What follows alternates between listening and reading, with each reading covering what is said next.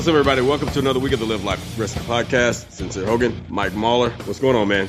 I'm doing good besides all the technical difficulties we've had here with Skype. I mean, we should already be done with this episode. We're just getting started. We'll be working on our third guest by now. Oh my God. I won't even go into that, but we should definitely do a show down the road about doing a podcast and all the dipshittery you have to deal with when you're trying to get stuff going, technical problems. Everyone thinks it's so freaking easy with all the suggestions every week. Yeah, just so people don't get so frustrated, because I can just imagine someone doing their first episode and they're having all the problems we've had today. They're probably ready to throw their computer across the room. Okay, we have a great guest on today. I was on his podcast a couple of weeks ago. He's a strength coach, physio expert. We're going to talk about how to address injuries and then how to continue making progress when you have injuries, how to work around injuries. So all the way from the UK, we've got Christopher Lendrum. How you doing, buddy? I'm doing really well, Mike. And firstly, I just want to say a big thanks to you and Sincere for having me on the show. I think it's an awesome podcast, and I've listened to it for a long time now, 100 episodes in. So yeah, I want to thank you for having me on. Oh, pleasure, awesome, man. I agree with you. It is an awesome podcast. If I were you, I would be honored to be on the show too. So I'm glad you appreciate the opportunity. Now we're all on the same page. No, it's great having you too, because what's funny is some of us are injured right now. Yeah. So this is the topic. This is a timely topic. Let's dive right into this thing. Let's talk about what are some of the common injuries that you deal with, and then how do you advise people to work with those, how to work around them? So I think, my clinical work I do is in a gym. So my clinic is right in a gym, basically. And I've worked in a gym gyms for the last 8-10 years now. And I think you see the same things over and over again. Obviously, you see a lot of lower back issues. You see a lot of shoulder issues. And I think you see a lot of knee issues as well. And I think, especially for guys that lift, you do see a lot of, I think shoulders probably one of the biggest ones that I see. And I think that's for a variety of factors, but there's some real common ones that come up. So I think, we live in a society now where most people spend, 9 to 12 hours, if you're in a stressful job, sitting at a desk, at a computer, doing no kind of movement. And you're in that really pretty much shocking posture when you're sitting. Yeah. You get tight through the hips, you get tight through your thoracic spine. So you're essentially limiting, especially with the shoulders, in terms of that thoracic spine, you're limiting that mobility of the shoulders, and that will lead a lot of the shoulders to get certain injuries. A lot of people talk about impingement of the shoulder, which happens really, really commonly. And I think that that's one of the biggest ones I see for people that lift, is that they've just got really shocking shoulder mobility, and it means that their rotator cuff or other structures around the shoulder get overloaded, and other things around the shoulder are being underutilized. So your posterior cuff of your shoulder, a lot of your rotator cuff, you have guys that can press a really pretty impressive weight, but you get them doing really simple rotator cuff type exercises, and they're screaming. Are we talking about bench pressing more than anything else? Too much bench pressing, not enough pulling? Definitely. I think, and that's one of the biggest things you see. In fact, I've seen a patient today who the balance of people's programs is just awful, because they basically want to do things that they can see in the mirror. So they do bench press, they do bicep curls, they do, and I think the other thing that often people don't realize is that people say, I do my back, I do chin-ups, but actually, if you do bench press and chin-ups, obviously your pecs are an internal rotator of the shoulder, so they pull your shoulders forwards. Right. And obviously lats is an internal rotator as well. So really you want to be hitting your bent over rows, your seated rows, things where you're really going to get that scapular retraction. Right. And really thinking about as well the position that your shoulders are in. So when you are doing exercises that you're trying to activate those muscles of your back, doing it with a really good position, because again a lot of times I'll see people doing rowing type exercises, but they've still got that anterior translation of their shoulders, so their shoulders are still rolled forwards even though they're doing a back exercise, and that's never going to hit those muscles optimally, and it's going to mean that you're thinking that you're doing the right thing in terms of balance, but you might not be because you're not getting into that correct position. Very few people do barbell bent over row correctly, for example. In fact, I've never seen someone in a gym besides myself do that exercise correctly. Most people are doing a lot of heaving.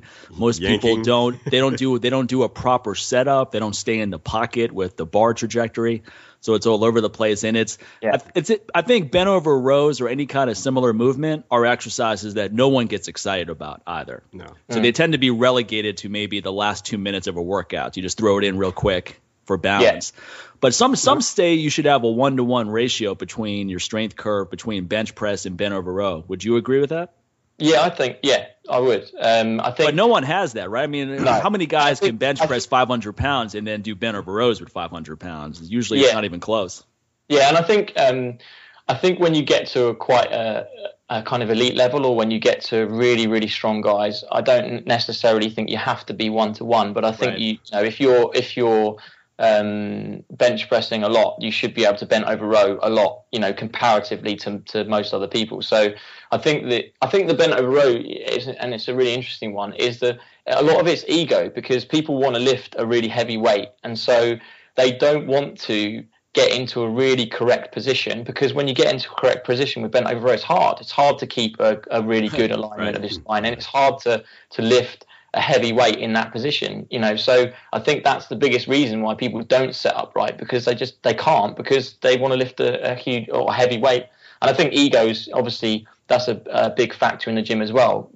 People want to lift really big weight, and then so they sacrifice on form, and that sacrifice in form is one of the biggest factors really for people getting injured in the gym. Yeah, but I was about to throw that form part in there as well, because a lot of times bent over row, especially with barbells, they'll pull the barbell up toward their chest, and they kind of yank, they'll sit there and hunch their shoulders up as if they're saying I don't know while they're doing that. So that that pretty much already starts just this big snowball effect of just bad technique, injuries, and just all of a sudden they have to start yanking and pulling on the bar just to overcompensate for the fact that honestly you can't pull a heavy weight or any kind of weight correctly when you're sitting there, you're hunching your shoulders, and you're sitting you're just sitting like, you look like Lurch bent over with a hemorrhoid infection going on or something like that, man. So that's one of the biggest issues. I always see bring that bar down a little bit lower, and they don't get it, and start by pulling the elbows back. They don't understand that. They just think I just have to yank this thing off the ground, and you can't treat it like a deadlift.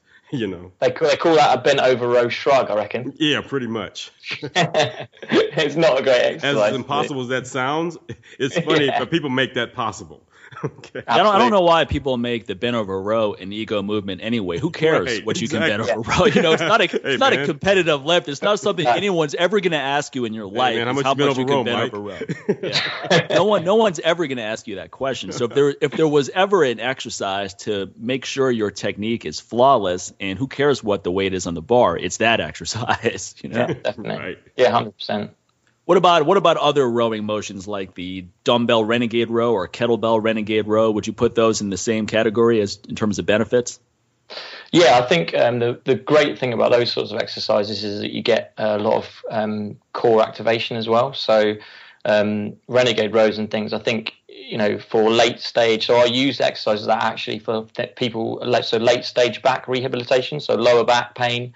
Late stage, obviously you might not do it necessarily straight away, but once you get someone strong, it's that kind of that anti-rotation effect of lifting in that position of the renegade row that gives you really good benefits from a core perspective. And I think that you can work on the not only the anti-rotation but also the anti-extension as well. So I think that's a huge thing with lower backs, is when you're in that renegade row position, not allowing that lumbar spine, that lower back to arch too much. A lot of people will do that, and you'll see them in that position, and that's just because their abdominals or your stomach muscles can't control that extension of the back, and that's a big one in terms of pain. If you can't control that. So again, a similar thing with that is if you're doing overhead presses, if you can't control that extension, you're going to end up most of the time, especially if your shoulders are tight, you're going to lean back. a little bit because that means that you can actually press overhead with better form if your shoulders are tight. But and then if you've got an issue with your lower back in terms of you're poor at controlling that extension, you're going to just load those joints at the lower spine loads. So actually improving that shoulder mobility along with anti-extension exercises like the renegade row and like the various others can really help with lower back pain and also with overhead lifting as well. Now, with overhead lifting, it seems that everyone's going to start leaning back at some point, right? If the weight gets heavy enough. So is that something that's really unavoidable, or is that a sign that someone's technique is not as optimal as it should be? Again, I think it depends. So in that situation, I'd be looking at the person saying, okay, well, how much have they got on the bar for a start? But also then potentially looking at their shoulder range of motion. So if someone's got good shoulder range of motion and there's no reason why they should be leaning back, but they've got a huge weight on the bar, then it may just be that they're at their 1 rep max, 3 rep max, really, really pushing hard at the end of a set. And I think a little bit of that is fine. If someone is leaning back because their shoulders are not mobile and it's not really a weight that you'd expect someone to be hugely struggling with, then I think that is a problem. So I think it is. Right. It's obviously relative to the individual situation, but I think that you are going to get some leaning back when you lift a heavy load. So I think that is a little bit unavoidable. Well, I mean, if you look at the way Olympic weightlifters used to overhead press, right, they would really push their hips forward and rotate their pelvis. So basically now you're in a position that's similar to a high incline press. Yeah. So you're naturally going to press out a little bit in front of you and then drive it overhead. But similar to opening up a window and sticking your head out. It's the analogy Mark Philippi, one of my coaches, always used. Now, the bar ends up over your center of mass, so it's safely locked out, but it tends to look as if you're doing a high incline press when you get the range going. Yeah. Now, is that acceptable technique in your opinion, or would that be a more advanced technique? And I think when you're doing that, so a lot of people who are lower level, what I'll say to them is just squeeze your glutes as hard as you can as you kind of drive the bar up. Right. Because what that will tend to do is that even though you're leaning back a bit, if you really squeeze the glutes, you get that bit of a posterior tilt of your pelvis. And so what happens with that is that you don't have as much loading through your lower lumbar spine. Okay. So I think that you can still arch higher up the spine and not necessarily be arching lower down in the spine. So you can, again, and that's why thoracic extension is really important in that situation, because if you've got good thoracic extension, and a lot of people will, some people will say that you should have some, like if you're bench pressing, for example, or powerlifters will, have their glutes on the bench, but then they'll have quite a big, a lot of them arch, arch because they want to reduce the range of motion so they can use more weight, basically. So again, I think these sorts of things come down to what are your goals, what's the purpose of the lift. But I think that it is acceptable, but I think that you can get that extension through the whole spine. So again, if someone's only getting it through their lower lumbar, then that's going to be an issue. I think you can get it through the whole spine, and also you can, again, by locking in that pelvis, by squeezing the glutes and getting that pelvis in a good position, you can get a little bit more extension through higher up through the thoracic and not necessarily be loading as much through the lumbar. So I think you can do it, but you just have to make sure you've got good mobility of the hips. And that's the other thing. If you've got good hip mobility into extension, then it means that you're going to be able to do that much more safely. If you're really tight through your hip flexors, again, then when you try and push your hips forwards, you're not going to get that from your hips if you've got really tight hip flexors, which means you can't fully extend your hip. Right. You're going to get it through your lumbar spine, and that's where that starts to come in. So I think for a lot of guys out there, if they're having aches and pains, one of the things that I would say to someone straight away is get yourself assessed. Go and see someone who knows what they're talking about, who knows how to look at how you move functionally, who can look at you press, who can look at you row, who can look at you do these things, not just from physiotherapy or physical therapy point of view of looking at all these small movements, but looking at you doing the big strength movements, and can then look at other things and say, okay, these are the issues and these are the things we need to work on. Now, Chris, like on the flip side of that, I know we're talking about a lot of times athletes who pretty much They're very tight. They sit down most of the day, and then they come in, they lift heavy, and they're pretty tight in the shoulders and they're tight in the hips. But then on the flip side of that, you have these more endurance sport athletes, like kettlebell sport athletes who are listening right now, who pretty much they are really almost every movement they do is involving a lot of movement with the thoracic spine. But the thing about it is over and over and again, it's like 5-10 minute sets straight. So they tend to have an opposite issue going on where they have overuse going on, like myself included, where, earlier this year, I went to my chiropractor and I come to realize, I had this stabbing pain going on, man, where it just felt like anytime I would just even move my back or move my upper body, it felt like somebody was just sticking a sword in me. I always felt like I was just an extra on Spartacus every time I even made a movement, man. It's like somebody just going right through me. So, but then come to find out, I ended up having intercostal joint dysfunction. And, and then I started really thinking about it, especially in the past year, as I started getting stronger. I started, doing heavier snatches and things of that matter or whatever. So I just realized that I no longer had my recovery matching my training. So I couldn't continue to use the same type of recovery methods or time of recovery to work on that. So what do you say to someone who's like, let's say you got a lot of these guys that are snatching, and ladies too now, in kettlebell sport, where they're snatching 28 kilos, 24 kilos, and on up 36 kilos. And they go on and on for like 10 minutes, and they're doing these at least 3 or 4 times a week. What do you say to someone like that pretty much they have good thoracic spine mobility, but they continue to have this overuse going on so now they're actually working more of the muscles they can't see, probably more than the muscles they can see. So like I said, they have that opposite effect. What do you say to them as far as recovery and treatment during that type of training? I think, it's a really good point with especially volume of training. I think is a really important factor to look at. I think we know that some people's bodies deal better with volume than others, and I think that repetitive. And often people will get repetitive injuries, but they'll get them in different places, and that to me suggests that.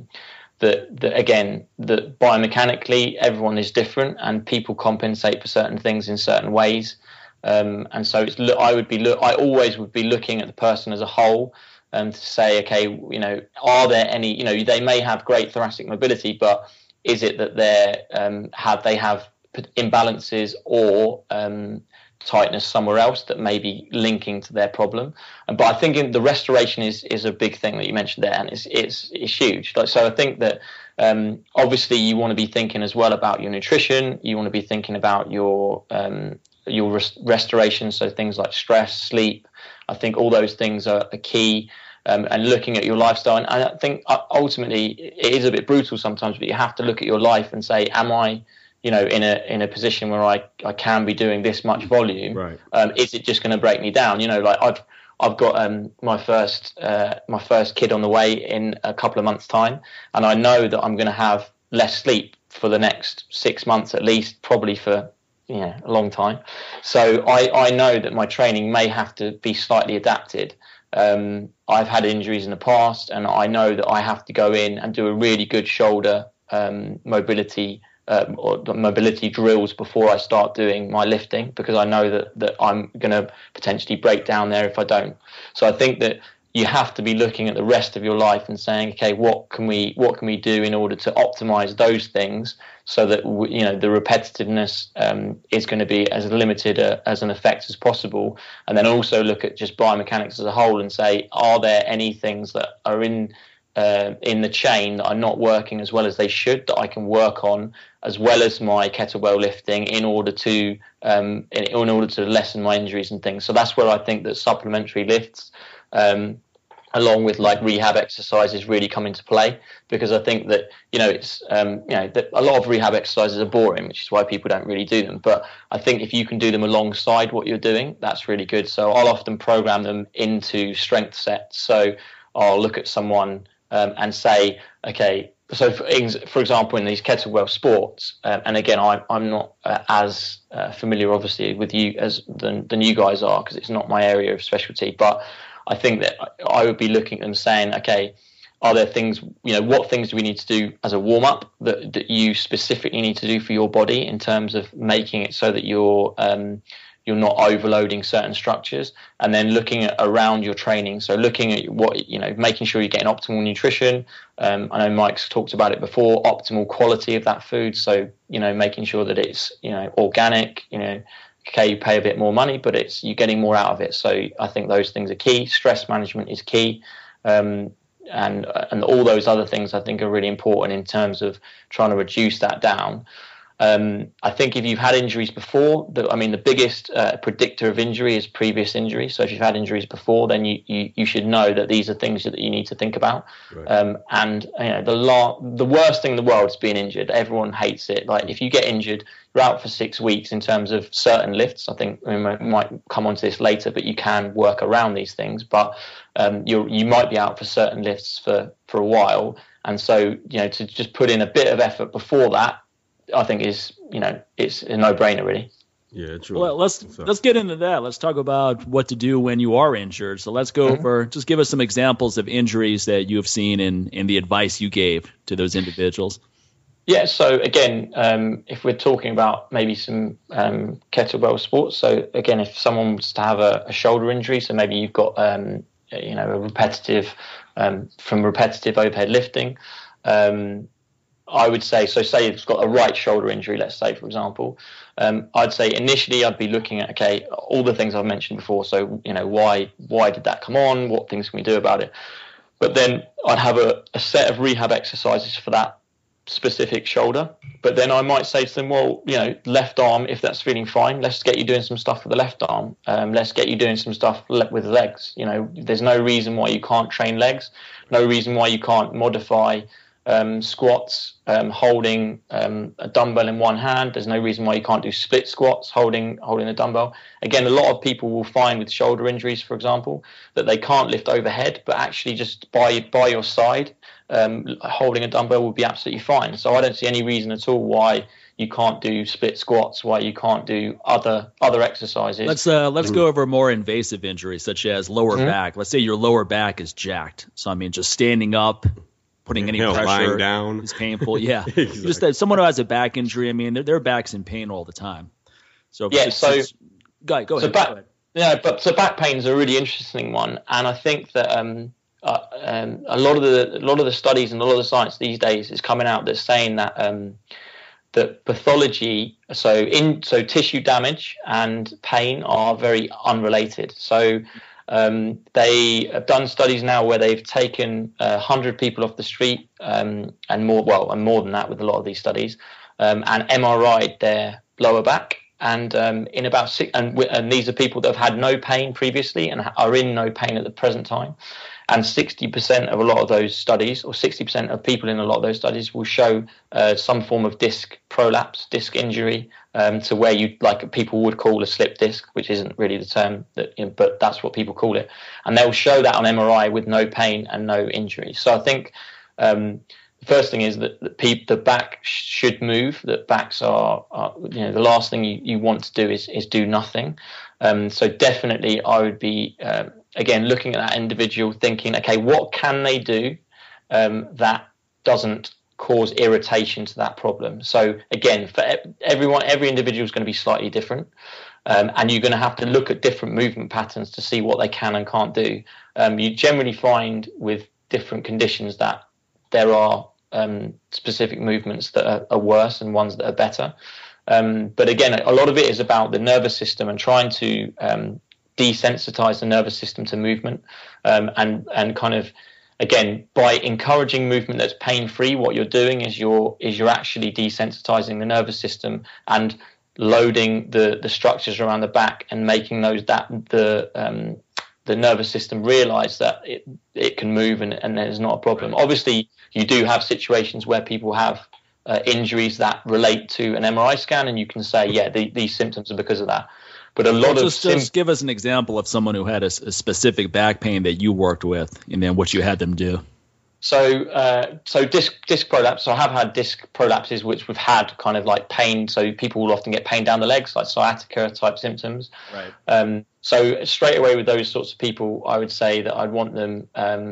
So usually doing kind of prone cobras for initially for those sorts of people with disc type issues is easier, because usually bending forwards is worse. So usually if you have disc issues, bending forwards is more painful, and when actually extending backwards is less painful. So you'd get them initially doing those just extensions backwards, just to within their range of movement, so just as far as they feel they can go. And then I would be working on all the muscular spasms around that. So using lots of things like lacrosse balls and tennis balls to get in there and do some self-release techniques around their back. So getting into the glutes, if they've got some spasm in the glutes, then I'd get them to work on that with the lacrosse ball. Getting into the hip flexors as well with the lacrosse ball can unlock things. And then you're going to start getting them moving. So then it would just be a case of literally things like bridges. So again, getting the glutes actually working once you've, again, loosened any spasm through there. Then just things like simple bridges. You can start then, if they can do that, and that's pretty pain-free, start to actually load that. So I don't mind getting them loading with the bridging pretty early on, because it's not a particularly hard movement if you do it from the floor, but it does get the glutes working quite well. And then doing things like literally just doing sit to stand, so getting sit to stand in a really good position, which is essentially a squat. So if you think about sitting up from a chair, sure. If you get up from a chair, it's a squat. So getting them to sit down in the chair, stand up, and actually doing that, simple things like that are actually going to help. For some people, it's an immense struggle. Yeah. It's a workout in itself. You fly anywhere, you don't see squat technique. You see people doing. I don't know techniques. What they're doing. They shift to the left, shift to the right. It's like they're dancing at a wedding reception or something. Like, what are you doing? The Harlem Shuffle? What are you doing? They do the flop to sit down. And then when they get up, I mean, they're rocking back and forth. They're doing a ballistic thrust or something that they try to get. It's amazing what you see. It's ridiculous. It is. Yeah. It's kind of scary, actually. When you have that, people don't realize the quality of life, how much it'll decline when you have certain mobility issues. Yeah. And when you have a mobility issue where something as simple as sitting in a chair and getting out is now difficult, imagine the rest of your life.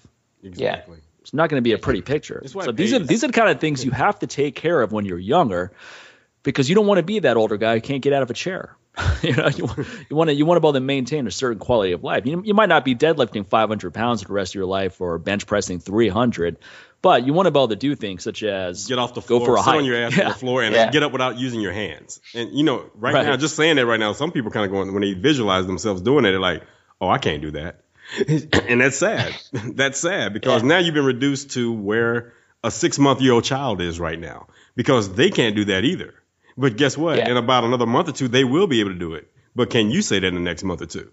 That's what's scary. Yeah. Okay, so that's the progression right there. That we just tend to forget that. Simple things like just sitting on your ass on the floor and then getting up without having to use your hands. And that can be very daunting to a lot of people. And then, well, guess what? Start using that as part of your recovery and rehab routine. It doesn't sound sexy because you're thinking like, well, man, I'm not a 6-month-old, but hell, you don't move like one either. So you start adding that. Yeah, it's amazing. People are kind of laughing when they hear something as basic as what you guys are just talking about there. Yeah. But like Sincere said, try lying on the floor and getting up without using your hands at all. A lot of people would be shocked. People that think they're actually pretty fit, pretty strong, they're going to be shocked when they go, "Wow, I can't do it." And that's just sitting. I didn't say the part about lying down. I lie down flat on your back on the floor and then get up.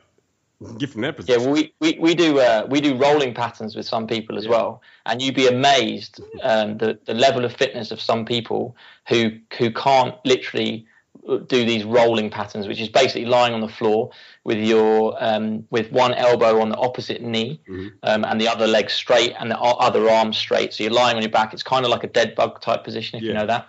And then your knee to elbow, and just getting them to roll from one side to the other doing that. You'd be amazed how many people are pathetic at doing that. You watch them, you're like, what are you doing? Sort it out. But honestly, it's amazing. And I think the biggest thing people lose as they get older is strength and flexibility. So, for me, that's what people need to work on. I'm a big believer in strength training, and I'm a big believer in mobility training. And I think if you can combine those two things, you're not going to go far wrong, really, because most people I see, so for example, you see lots of runners or people that love their cardiovascular stuff who do no strength training, and that's probably the biggest reason they're getting pain and injuries, because are weak and they don't move very well. And then you get the people who do loads of strength training who do no flexibility training. So, and that's, again, a lot of the times that's a big common factor. So I think that it's the combination of those two things that anyone that's listening, if you can combine a good program of strength training with the mobility training, I think you're not going to go far wrong. I think the problem is, and probably some people are getting discouraged already listening, is they're going, man, I'm getting in my 3 workouts per week. I thought I was doing good. Now these guys are telling me I've got to start working on my mobility, my flexibility. Where am I supposed to fit all this stuff in? Yeah. What do you do with people when you're giving them these routines and this advice, and it's all good stuff, but you realize they're not going to incorporate this. They're going to look at this piece of paper and that's it. Absolutely. And the biggest thing I deal with all the time is, a lot of these things aren't sexy. So people don't want to do it. They want to do it. Right. And I think that, that's why there's no routine ever created on how to add 50 pounds to your bent over row. I mean, try Googling that. It's like, okay, we're going to do a bent over row focus routine where that's all you do for the workout. Specialization. Any other exercise, you could have like a 1 exercise workout, overhead press, deadlift, squat. Yeah. People will be like, okay, I can get down with that. Yeah. But you're never going to see that for a bent over row. Yeah, I think you just have to crowbar it into their training. So that's what I generally tend to do is say, pick the most important things. So everyone will have an area that is the most important because that's either the tightest or the weakest or whatever it might be. So just pick a good exercise for that and say, right, you're going to do your so for example, if it's hip mobility, if they're having problems with this, they're squatting, typical person who squats and their back comes forwards because they can't open up their hips properly and get down deep into that squat position. What I would say to them is every time you're doing your upper body stuff, when you're resting, rather than resting, just do this stretch. Just do this stretch while you're resting. And just try and make it and crowbar these exercises into their routine in a way where they don't have to think about it and they don't have to do it as a separate thing. And I also often will get them to do like a little warm-up mobility circuit at the start. Because, again, if you do mobility type drills correctly, and if you do it in the right way, you can actually get your heart rate up. A lot of people will go into the gym and they'll do a 10-minute run or a 5-minute row or something before they go into their lifting. Well, Why don't you just do a 5-minute mobility routine, incorporating some of these specific things, and your heart rate can just be just as high, and you're prepped and ready to go. And I think that it's just programming in a sensible way that does save time and is efficient, and it can be done. Yeah, what's the point of doing a 10-minute warm-up run when your hips are tight as all get out? How many people do you see on the rower for 5 minutes? And then where are you going, man? What were you doing? What are they doing? It does. I mean, they're doing it, and hats off to them really, because they're doing it to warm up. They're doing it to warm up the joints, and fair enough, because I think it's better than doing nothing, which you see a lot of people doing as well. So there's nothing. I think you can be more optimal, you can be more efficient than doing and when I see my clients and do stuff with train clients in a gym capacity, I never ever do cardio warm-ups, because I always think there's things that people can work on from a mobility standpoint. Personally, for me, I don't see a lot of elite athletes, so I see a lot of regular Joes, and most of those people are going to benefit from some mobility stuff. So as a warm-up, 5-10 minutes, we'll just do mobility drills. You can do loads of lunging patterns with rotations. You can do loads of glute warm-ups, monster walks, and all these sorts of different things. And it gets the heart rate up, and it will work on your areas of weakness that then when you go into the lifts, you can be in a better position. If you're in a better position, you can lift more weight. And that's what I say to a lot of the guys is, look, if you can get into a really good squat position, you're going to be able to lift more weight. If we can improve your shoulder mobility and your elbow mobility, or your shoulder and mainly shoulders really for front squats. If we can, how many people you see doing front squats who can lift nothing because they're basically trying to do a shoulder press front squat, and suddenly if you get their shoulder mobility really good to the point where they can rack the bar properly, they can lift double the weight almost just overnight, because basically they're using their legs now, not using their upper body. That's such a good point. Even with deadlifts, I mean, if someone can, a lot of people can't drop their hips to a certain point, so they're basically doing a deadlift from a bent over row position to get the bar moving, and of course you're not going to be able to lift that much. So they're so tight that their hips are always way higher than they should be. If you can drop those in position, like you said, and it's comfortable, you can really get a nice leg drive from there. Yeah, exactly. And so you lift more weight. And the same thing with, I think with upper body stuff. If you've got good stability around your shoulders, and good mobility, you will lift more weight. You will be stronger. And I've seen it countless times that people get stronger purely by getting more mobile. Obviously, you need to lift as well, but it's amazing what flexibility and mobility does to people's strength. Now, Chris, what's your opinion on? Okay, we're talking a lot about recovery and warm-ups and cool-downs and all that during the training process. But what are your suggestions prior to training? Let's just say when you first wake up in the morning and prior to going to bed. It's a lot of school of thought as far as what you should do when you first wake up, or, don't stretch before bed, or don't stretch when the muscles are cold. So, what are your suggestions for morning routines and evening routines? Because I think as trainees get older, and that body is getting older, is not as young and resilient as before. They have to take more care, as we've been talking about throughout this show right now. They have to take more care during the rehab process and the recovery process. And that doesn't just happen 5 minutes, 10 minutes before you start training and 10 minutes after that. What happens, during that non-gym time? Like, what do you suggest? Yeah, I mean, there's obviously studies out there that show or some studies that show that kind of static stretching before performance is not optimal, so it's not as good. I mean, I think that I would propose someone to do stretching anytime they want, if they've got mobility issues. So I don't think there's any reason why you can't do stretching before bed. I think stretching before bed is actually really good. So actually spending time doing this. So before your workouts, I think it is better to probably do a dynamic warm up where you're dynamically stretching the muscles. And, just because you're doing dynamic stuff doesn't mean that you're not going to elongate the muscles. Again, a lot of the studies out there now will show that Romanian deadlifts, for example, are just as effective over a 12-week period at increasing hamstring flexibility as doing static hamstring stretching. So that eccentric component of training that we get, we're actually going to be getting lengthening through the muscles and improving flexibility through training as well, which is why, and again, another reason why I love strength training. But I think that, evenings for me is a good time to static stretch. I think it's a good way to wind down in the evenings as well. So again, a lot of people have that stress during the day through stressful jobs. They're at desks all day. And I think that static stretching in the evening can be really helpful and beneficial for, reducing the kind of adrenaline. Yeah, maybe people won't pull as many muscles while they're sleeping as well. Which is funny. You pulled a muscle when you were actually not supposed to be doing anything at all with your body. How does that work? You rolled over in bed and now you're in pain. I mean, some people are so tight that they roll over in bed, and that probably does pull. I pulled my back, man, while I was sleeping. Like, really, what were you doing while you were sleeping? Okay, shouldn't that be happening while you're awake? Okay. What happened is they took my recovery oil, which put them in such a deep sleep state that they were moving around like crazy from being in that REM state. Now it's all like Inception now.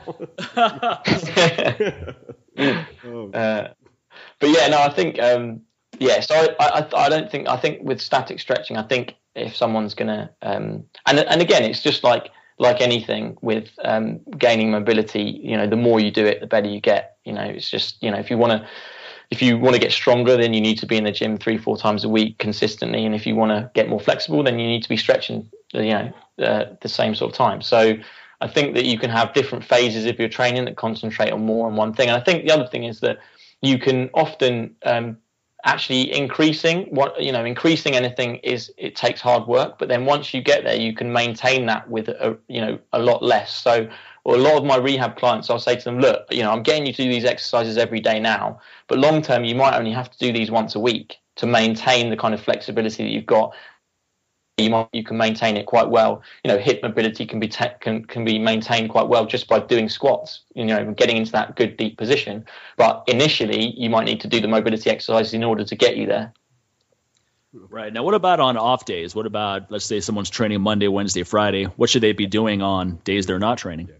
Yeah, so I think, again, perfect opportunity to do loads of foam rolling work, doing, again, if you've got any supplementary things that you need to be working on.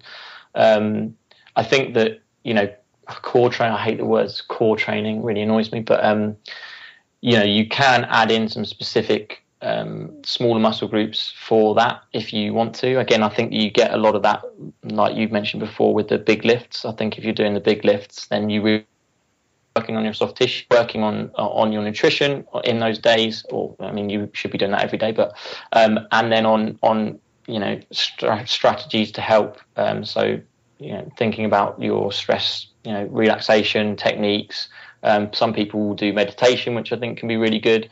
And again, I don't really do meditation, but what I'll do is I'll just spend 10 minutes before I go to bed, where I just sit in a quiet room, no electrics in the room or anything like that, and I'll just literally count my breathing. So I just have my hand on my stomach, on my belly button, and I just breathe in and out. So basically, you're meditating. Yeah, I was just about to say, believe it or not, that's meditation.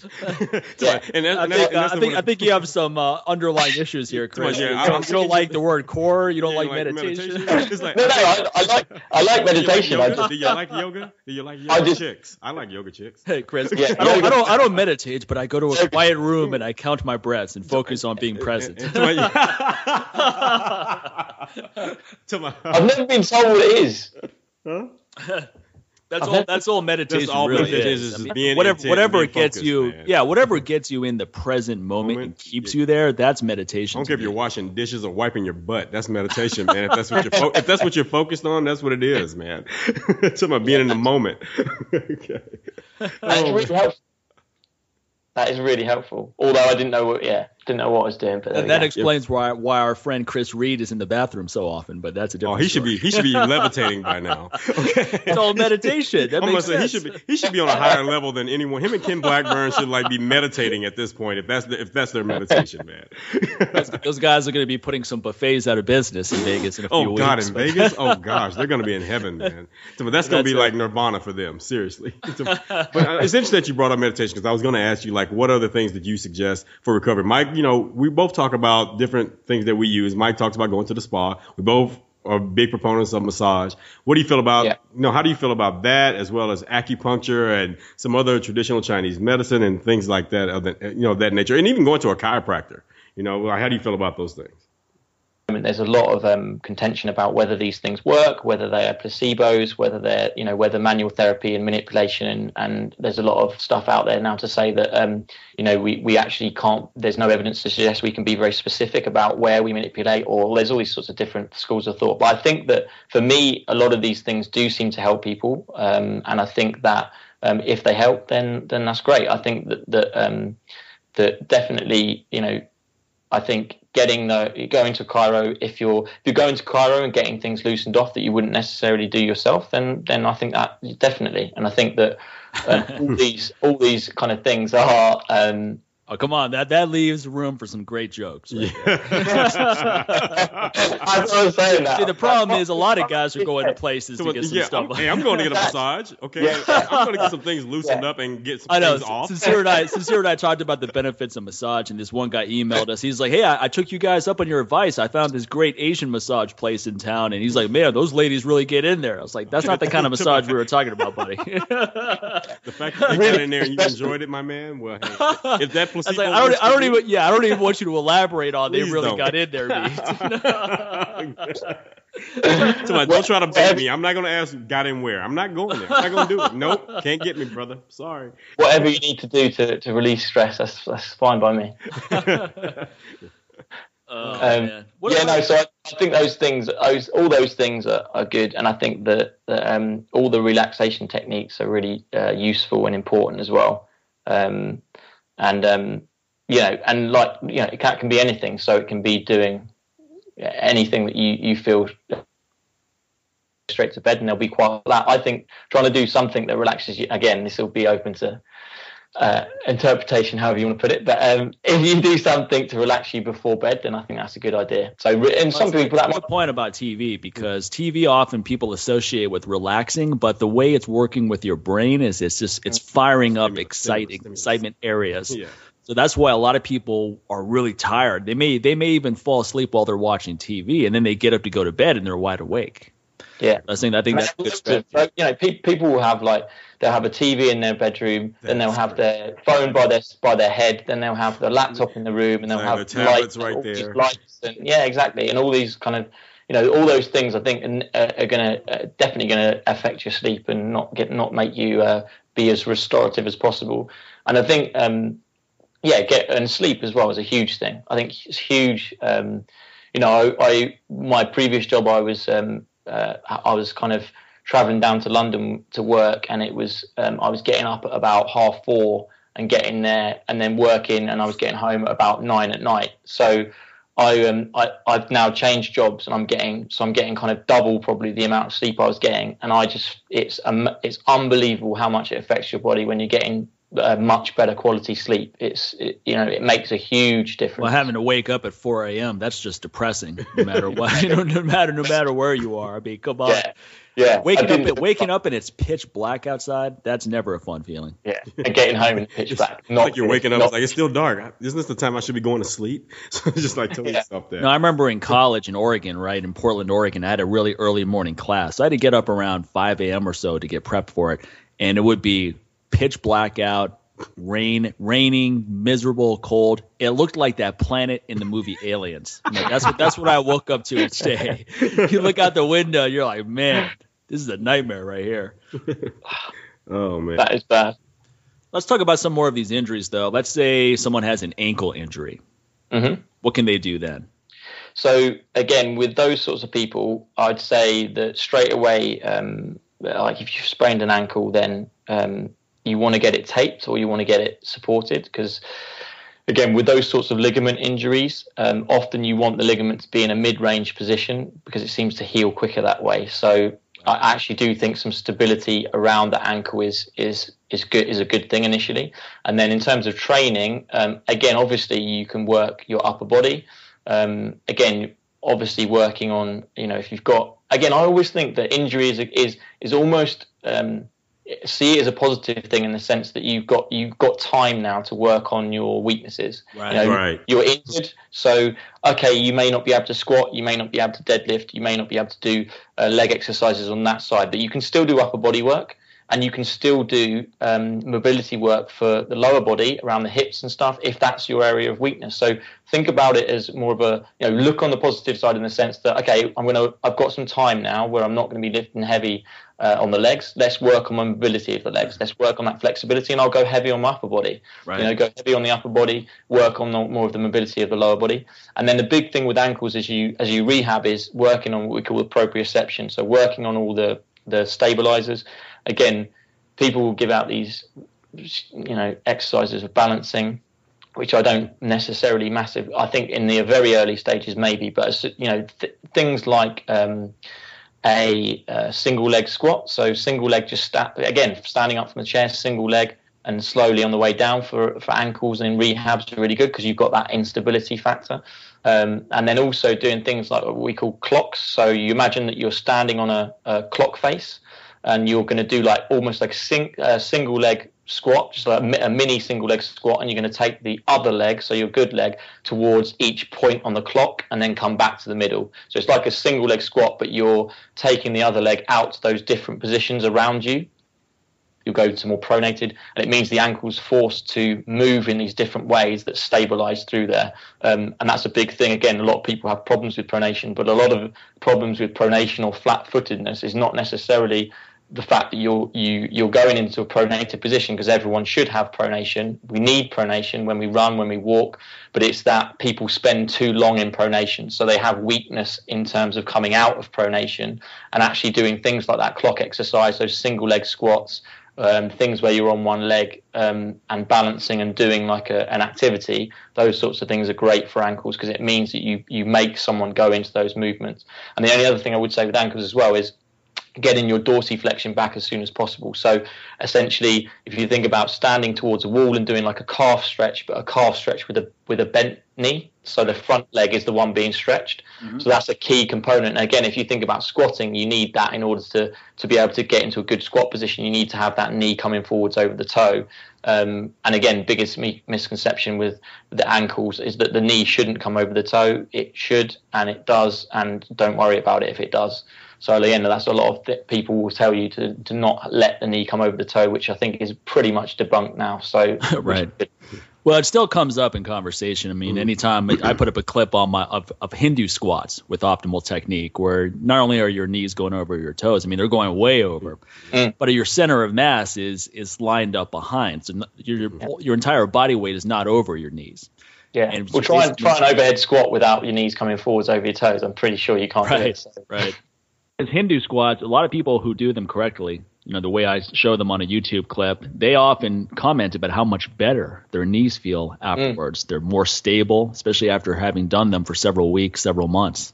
Yeah. And in India, a lot of the high-level wrestlers there in Kerala, I mean, they do 500 as the entry level on Hindu squats, and they work up to thousands. And they don't have knee issues and so forth. Yeah, no, definitely. So I think it's one of those exercises where whenever people do it and they go, oh, that caused this, it's usually because it was a technique error. They didn't do the exercise correctly, or they tried to do too many too soon. They read an article somewhere and said, oh, I'm going to work up to 500 in a month. And it's like, no, take your time. Yeah, no, definitely. Yeah, I don't know where it came from, but it's definitely, if your knee's coming over your toes, don't worry about it. Very interesting. Well, we're going to wrap up in a second, but just give us one more example of an injury that's fairly common that you've helped people work around. So I think anterior knee pain. So pain in the front of the knee is a hugely common one. And I think, again, there's a lot of really good evidence and really good stuff coming out now about how you really want to look at the foot and you want to look at the hip. So a lot of knee pain comes about not as a result of anything massively that's going wrong at the knee. I mean, I would always look at your quad length. So again, simple way to do that, lie on your front and see if you can bring your foot to your bum. And if you can't get there fairly comfortably, then you need to work on that flexibility of the quad. But the big thing is like the glutes. So glute med, that stabilize the muscle of the hip, is a big one. So again, a lot of runners and a lot of people in general will have this, what we call the valgus knee collapse. So their knee will kind of fall inwards when they're doing a squat or when they're doing single legs. Right. A lot of that comes from the hip. And so what happens is, because we've got poor stabilization around your hips and pelvis, the knee is kind of falling inwards, and that's causing stress through that medial compartment of the knee and causing stress under the kneecap as well. So the big thing you can do there is look at your hip mobility, but also the hip strength is the biggest thing. So hip strength, and then again, if you do a little single leg squat in the mirror, can you do that and control your knee and not let it dive in towards the middle, and your hip on the opposite side? So if it's your right leg that's the problem, does your hip on the left drop as you come down into that single leg squat, which again suggests that your right glute muscles are weaker. So that's a big one with anterior knee pain, is the glutes. So again, things like monster walks, things like side planks with leg lifts like angel side planks, things where you're specifically working the glutes, and then things like hip thrusts, weighted hip thrusts, where you're actually working the glutes into that extension position. I think those sorts of things can really, really help with knee pain. And then obviously, again, the foot. So we want to make sure that foot is, because obviously your foot is coming into contact with the floor first. If your foot is going into that extreme pronation position, that's going to drive your knee inwards as well. So again, if you're working on your hip and it's getting strong and you're thinking these glutes are feeling, that I'm getting much better with all the exercises I'm doing for that, and it's still driving in, then you need to be looking at the ankle, again, the dorsiflexion, so how much motion you've got going forwards with the knee, and also the pronation, so whether it's falling inwards. And then again, that would be working on things like and again, with the ankle ones as well, I really propose doing it with bare feet. So I love barefoot stuff for warm-ups. So get people in bare feet much as you can. Work on that single leg stability. Work on doing things in that position which will work the feet and works the glutes at the same time. And there's loads of exercises you can do to do that, like little things called sprinters, where you're standing on one leg and you're doing like a little mini knee bend, and then bringing the opposite leg up towards your chest and then back down again. So it looks like you're running essentially, but you're balancing on that one leg the whole time, and doing that in the mirror and trying to control that knee position so it doesn't dive in. That's a great one. And if you do that, you actually, if you do it correctly, you'll actually really your foot's doing. The other thing that you sometimes, again, that you might need to look at as well is things like your quad to ham ratio. So just making sure that your posterior chain, so your hamstrings and your glutes, making sure you're working on those, because a lot of people will have predominantly their quads will be dominant over their hamstrings and glutes, and again, that's going to cause more pressure through the front of that knee and into the kneecap area. Yeah, one more thing, because you just touched on that. Like, what's your opinion on barefoot running, and also, you know, Vibram a few months ago kind of caught heat where, I don't know who it was. I don't know if it was the FTC or whoever tried to say that they had like false advertising about their running, that people's running like technique and everything else to improve by using those or running barefoot compared to wearing sneakers, which to me is all about the money, because who makes more money? The sneaker corporations out there, far more than Vibram. If that's the case, then why are these big corporate sneaker companies now using Vibram soles on a lot of their sneakers now? But anyhow, what's your opinion on barefoot running and pretty much, like I said, and also using like those very minimal type sneakers? Yeah, I think that the thing not to do is to get them having not done any training and then just go out and run the same amount of distance. I know loads of people who've gone, I usually run 8 miles.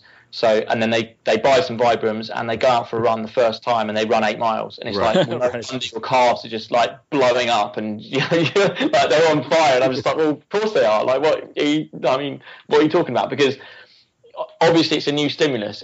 You are going to probably heel strike less with those with Vibrams and with barefoot running type styles, which means that you're going to be using your calves a lot more, and therefore you need to train up to that. I think that getting the foot to work more is a good thing in most of the time, but I think you need to build up to it. So if you want to do that, fine, but just build up slowly.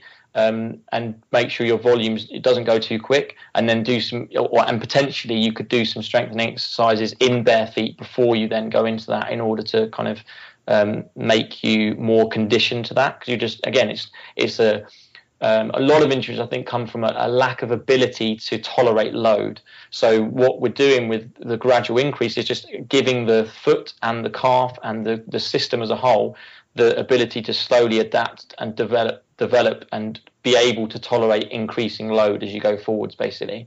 So I'm a big fan of it, but I think you can go too quick with it. And the other thing is, obviously, some people depending on their conditions and stuff, may need some support. So again, it's like the orthotics thing. A lot of people are sort of saying, oh, orthotics, you should never use them because you want the foot to really work. And I think, yeah, you do, but some people may need some support in the early stages. That doesn't mean you put them in an orthotic or you put them in a shoe with a support and you never try and get them out of that. But it just means that for that current point in time, they may need some support in order to reduce knee pain, and then work on their strength around the foot, work on building up the volume really slowly, and then they'll be fine. And the other thing is, I think it's more for me about running style. So basically, if you have Vibrams or if you have normal shoes, if you strike the floor in front of you with your, doesn't even matter if it's heeled or not, if you're striking the floor so your center of gravity is behind that strike, right, you're going to be, basically you have to decelerate. So you're decelerating yourself before then pushing off. So that's the big thing, I think, is looking at your how hard you're striking the floor, so your vertical, so how high you're going off the floor and how much noise you're making. Right. So simple things I think most people can do. Try and land with your foot underneath you rather than in front of you when you run, and try and land lighter. So just think lightness on your feet, land underneath you, getting a good hip extension, so the hips coming, so the legs coming behind you as you're running. And if you think about those three things, I don't think it massively matters if you are even having a bit of heel strike, because I think the main thing is to reduce those forces, and you do that through the landing on underneath you and landing with light feet.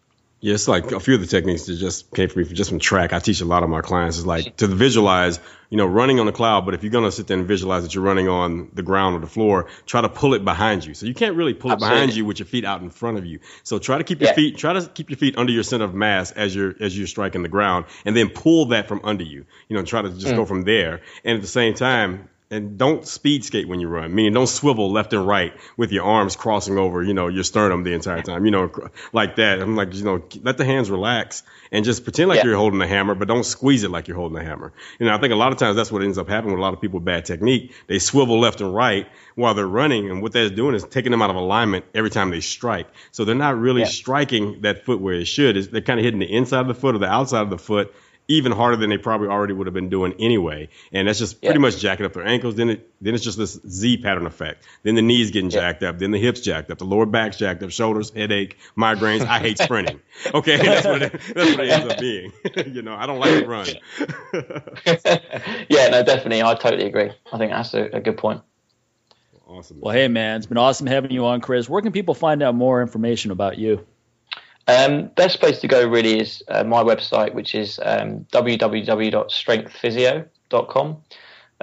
So pretty much all my stuff's on there. I'm on Twitter, which is at ChrisLendrum1, and on Facebook as well, which is Strength Physio. So one of those three places, that's where I mainly am. So just go over to there and have a look. Perfect, man. Thanks again for coming on. Great information. No problem at all. Thank you very much for having me. All right, thanks a lot. Take care. Really good information. So don't listen to an episode like this and then say, oh, that's a great ideas there, and never incorporate anything. The whole point of us doing the show and getting out great information is that we want people to actually integrate some of the stuff we're talking about here, or a lot of the stuff we're talking about here, especially those of you that are not buying anything from us. At least integrate the free information so that at least buy a pen and paper and write down some notes, man. Yeah, exactly. So at least you're reciprocating. So at least we know, what? We're helping some people out there. They may not be spending any money and helping us out, but at least we're helping them out. So at least do that. Now, if you want to take it to the next step and do more to keep the great episodes coming, use coupon code LLA to get 10% off any of my nutrition supplements. The best testosterone booster by far, the best recovery supplements, great videos, great t-shirts, ebooks. Use that coupon code to get 10% off just about everything that's on my website. And how about with you, man? Same deal, man. When you go to newwarriortraining.com, use that same coupon code to check out. LLA, you'll get 10% off all my products over there as well, whether it's the physical digital copy of my bodyweight training DVD, which incorporates a lot of good stuff as far as warm up and cool down too, before and after all the exercises that you learn on the DVD. So when we're talking about recovery, there's a lot of good recovery style training going on that DVD. So you want to check that out. Also, you can get 10% off my weight management 101 course, as well as a digital copy of the Wellness Code book. And also, you want to get a great cup of coffee, you want to get a better tasting cup of coffee, then you can also use that same coupon code and apply that to my Costa Rican chorrilladores, man. And finally getting some more in stock, down to the last few right here, but hey, just in time.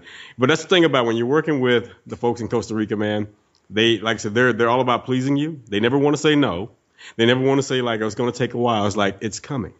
So that's the thing about it. And these are handmade. So it's not like they're in a factory sitting on a shelf and then, they're all in bulk or anything like that. And you just ship them right out to me. These dudes are making them by hand. And, he's making it in the backyard of his farm in his souvenir shop. And so he's pretty much got to go in and do all this hand crafting. And it takes a little bit of time. So finally, things are on their way for those of you who are asking about the taller ones, the 11-inch chorrilladores. I still have a few now. So get those while you can. You can be the last ones to get that before the next batch gets in. Just use that same coupon code, LLA, and they'll get you 10% off. You get hooked up. All right, thanks, folks. We'll see you next time. All right, take it easy.